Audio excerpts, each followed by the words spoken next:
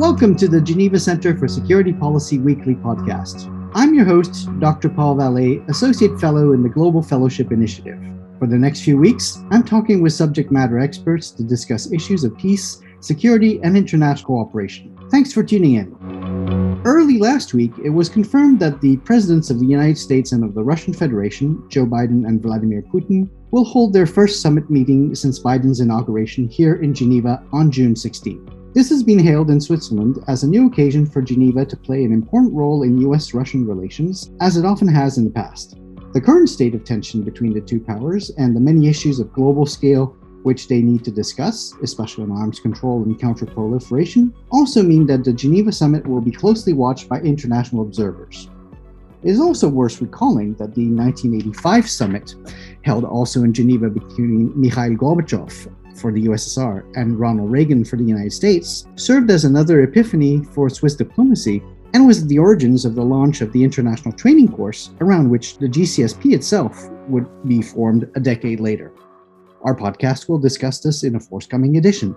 To discuss the importance of this forthcoming summit, I'm joined today by Ms. Alexandra Matas, the head of the Effective Governance Cluster at the GCSP.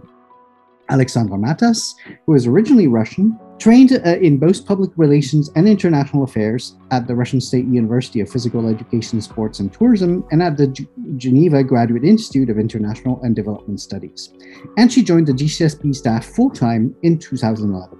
She has coordinated the activities of the programs on security and law and WND and disarmament, respectively. She's been a short course coordinator and more recently the course director in effective governance in either English or French language courses for state officials from different countries. She also designs dialogue events in Geneva and internationally on the topic of European security, DOSCE conflict prevention mechanisms, and post-war reconstruction in Syria. Her research interests include the European security architecture, Russia and the post-Soviet states. She joins us in the midst of a busy agenda this week, so we're very fortunate to have her as a guest. Welcome to the podcast, Alexandra. Thank you very much, Paul. It's a pleasure to be here.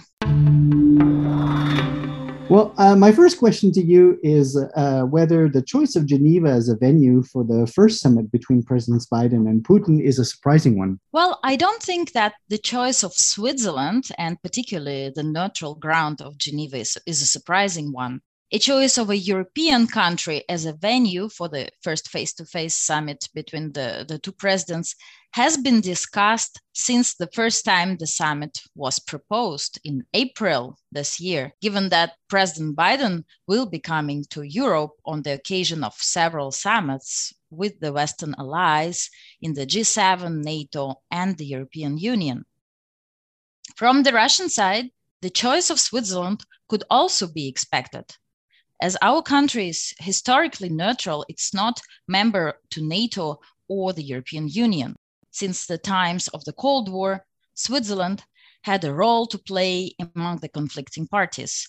And the International Geneva is known for hosting the multilateral institutions and for providing safe and neutral platform for many important and sensitive diplomatic dialogues. Also, we can draw historical parallels, as you just said, with the well-known summit between the US President Ronald Reagan and the Soviet General Secretary Mikhail Gorbachev, held in Geneva in 1985. This meeting of the American and Soviet leaders is considered to be the major step towards the end of the confrontation between the two superpowers and the end of the Cold War. At that time, Geneva was already hosting the United Nations and other international organizations. However, the meeting was bilateral and not held under the UN umbrella. Switzerland was the only intermediary in this process. That event brought the world's attention to Geneva and raised its profile as the capital of global negotiations. Interestingly enough, the Reagan-Gorbachev summit exposed the pressing need to strengthen Swiss national expertise in the field of international security. And as you have rightly just said, Paul, this led to the creation of the GCSP oldest course, the Leadership in International Security, and we are celebrating its 35th anniversary in our center on these days. Yes, I thought it was good for us to return, obviously, to this history, which is most important for Geneva and for our institution, the GCSP. And as you said, Geneva certainly does have a history of hosting not just Russian-US bilateral meetings, but of course many more. So my next question would be, what are likely to be the principal issues on the agenda presented at this meeting? And are Russia's priorities, since you may be able to talk about them a little bit more at length, very different from those that are known to be that of the US? That is true that the two countries have very diverging views on many issues, and we can even say that the relations between Russia and the United States today are at the lowest level since the times of the Cold War. The election of President Biden last year did not change this negative dynamic that existed already for several years. Thus, the importance of such dialogue cannot be underestimated, as most of the disagreements come from mutual misperception and bad information. Paradoxically, during these difficult times, when diplomatic exchanges need to be intensified, the two countries almost stopped talking to each other. Even their respective ambassadors are being temporarily withdrawn home for consultations. And the two sides are at odds over Russian influence in Ukraine and in Syria. There are claims and accusations over interference in American elections, a series of cyber attacks. Washington raises the issue of respect of human rights following jailing of opposition politician Alexei Navalny, and Kremlin does not accept interference in its internal affairs and export of the so-called colored revolutions to Russia and neighboring countries. Most recent tensions raised after Minsk, which is considered to be Russia's ally, diverted the Ryanair flight to arrest a dissident journalist. This issue will probably be addressed during the meeting. However, there are signals sent by the United States State Secretary Antony Blinken and the Russian Foreign Minister Sergei Lavrov during their meeting 2 weeks ago in Reykjavik about the forthcoming summit, which are rather optimistic. The American side declared that it seeks a predictable and stable relationship with Russia, and Moscow is ready to cooperate in spheres where their interests collide. The two countries indeed have successful experience of working together in the past, for instance, when Russia provided its territory for transfer of NATO troops to Afghanistan, or when they were working together on the Iranian nuclear deal. Today, the areas of common interest could be fighting the COVID-19 pandemic, combating climate change, dealing with the nuclear programs in Iran and North Korea, Afghanistan, or possible solutions to Israel-Palestinian dilemma. And those are likely to be the principal issues on the summit agenda. But the starting point of the discussion will be promoting dialogue on strategic stability. It was already made clear by both sides, and these discussions will certainly address the collapse of the arms control system. This is a burning issue of concern for the international community as a whole, and the status of relations between Moscow and Washington impacts directly the international situation in general. Yes, well, as you said, often the question of arms control between, of course, the two major holders of nuclear arsenals in the world has been a feature of their meetings in Geneva. And there's been also, of course, a repeated will over the years to improve the general tone of discussion between the two powers. And of course, it was also in Geneva, I believe, that Mr. Blinken's predecessor, Hillary Clinton, then presented Minister Lavrov with this famous reset button that actually generated more of a joke than an actual reset at the time. So we'll wish them a better fortune this time. So of course, my next question would be, whether there are very strong expectations of a reset starting from this meeting, and whether, in particular, the choice of Geneva or Switzerland's policy of good offices can help achieve that at this particular venue. Well, both states can clearly benefit from the exchanges on such high level. On the one hand, in the context of intensified confrontation with China, it is in the United States' interests to stabilize the relations with Russia. On the other hand, for Moscow, the summit will reinforce the position of the Russian leadership as an indispensable player and key partner in global politics. However, I don't think that our expectations should be too high. There is no possibility of a reset of relations at this point, and I'm not optimistic that any constructive results will be achieved. The confrontation between the United States and Russia will unfortunately remain, but the two leaders will aim to stabilize the situation. Coming to your second part of the question on if there are any issues that the choice of Geneva as a venue can help to address, or Switzerland as a whole, we know that Geneva is a seat of numerous international organizations. It hosts many summits, important diplomatic negotiations.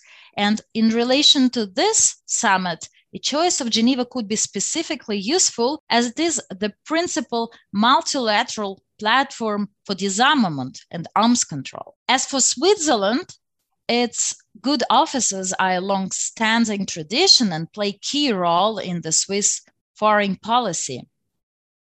Switzerland acts as mediator between conflicting parties in different parts of the world. For example, it is actively involved in finding a diplomatic solution to the conflict in eastern Ukraine. During Swiss chairmanship of the Organization Security and Cooperation in Europe in 2014, Switzerland contributed to the creation of the Trilateral Contact Group on Ukraine and also supported the creation and functioning of the OSCE Special Monitoring Mission in this country. Switzerland also acts between the conflicting states who don't have diplomatic relations.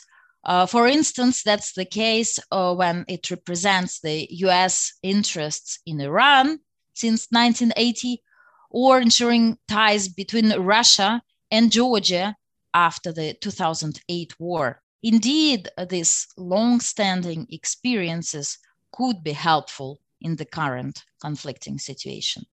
Yeah, of course, a very good point to underscore all the know-how that there is in international Geneva and also, of course, in Switzerland's traditional policy. As we know, of course, the part of the Iranian nuclear deal, which was formally signed in Vienna, was indeed negotiated in Switzerland.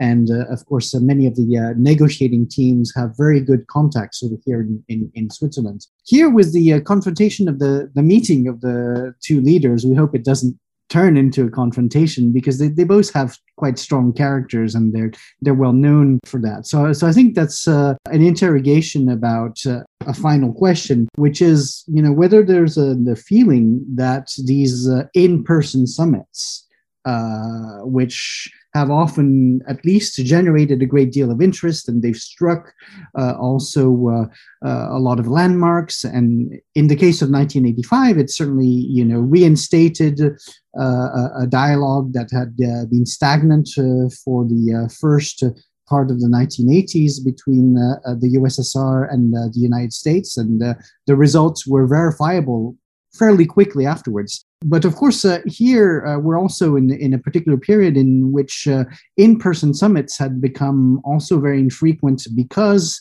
of sanitary restrictions. And we're in a way seeing, with Joe Biden's visit to Europe, seeing also, of course, a return to the resumption of large multilateral summits. And of course, the one here in Geneva is going to be a bilateral one.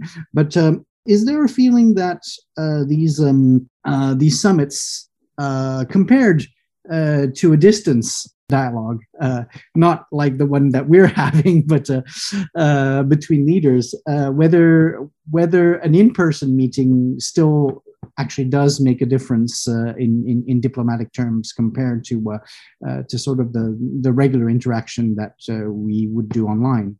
That is true, Paul, that the pandemic changed drastically our habits and approaches in everyday life, but also in international exchanges.